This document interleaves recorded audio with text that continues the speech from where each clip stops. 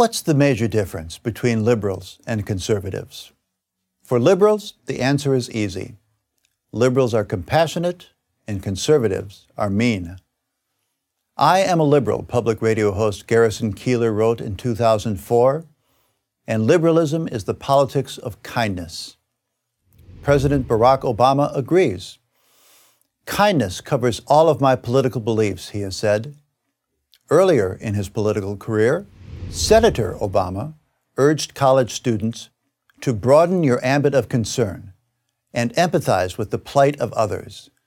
If liberalism is the politics of kindness, it follows that conservatism must be the opposite, heartless.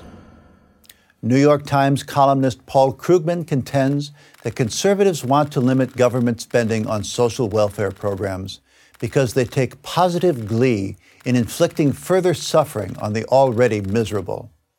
Is this characterization fair? Is it accurate? Hardly. For one thing, helping others, generosity, requires resources to be generous with. To provide needy people tangible assistance, as opposed to inconsequential gestures, requires wealth. And wealth has to be created before it can be donated. This necessity, however, complicates the politics of kindness. Both economic theory and the historical record of different competing economic systems clearly show that the best way to create wealth is to narrow rather than broaden the ambit of our concern.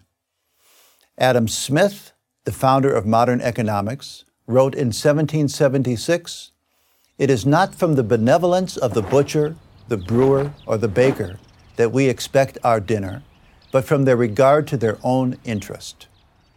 Our natural desire to care more for our families and friends than for distant strangers is not a moral defect, but an advantage.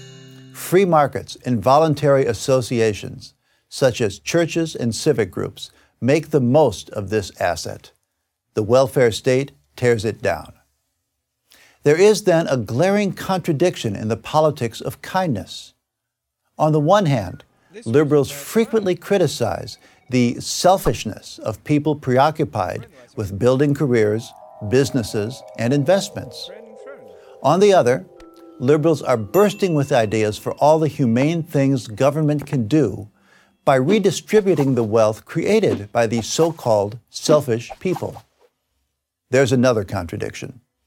Liberals champion government action as the best vehicle to alleviate suffering. At the same time, they are uninterested in the question of whether these government programs actually do alleviate suffering. To take just one example, the government's own studies have demonstrated that the federal preschool program, Head Start, does not achieve its goals. Children enrolled in it are no better off by the end of the first grade than those children who don't enroll. But this program has lost none of its liberal luster.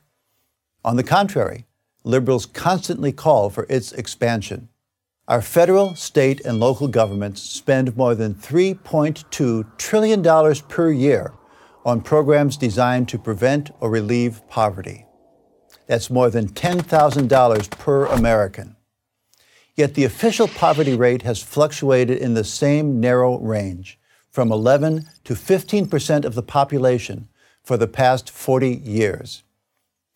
How can the politics of kindness be so cavalier about whether government efforts to alleviate suffering succeed? The problem is not a deficiency of compassion, but the defective moral logic of compassion itself. The word compassion means, literally, suffering together with another. And there's the problem. The whole point of compassion is for empathizers to feel better when the awareness of another's suffering distresses the observer. But this ultimate purpose does not guarantee that those who are the object of empathy will fare better. So, on top of all of its other problems, our $3 trillion welfare state doesn't work because its liberal architects and defenders don't really care whether it works. The liberal asks, does it feel good? The conservative asks, does it do good? If you really want to help people, it should be pretty obvious which is the more important question. I'm Bill Voegeli of the Claremont Institute for Prager University.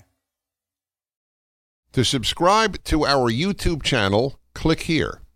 To help keep our videos free, donate here.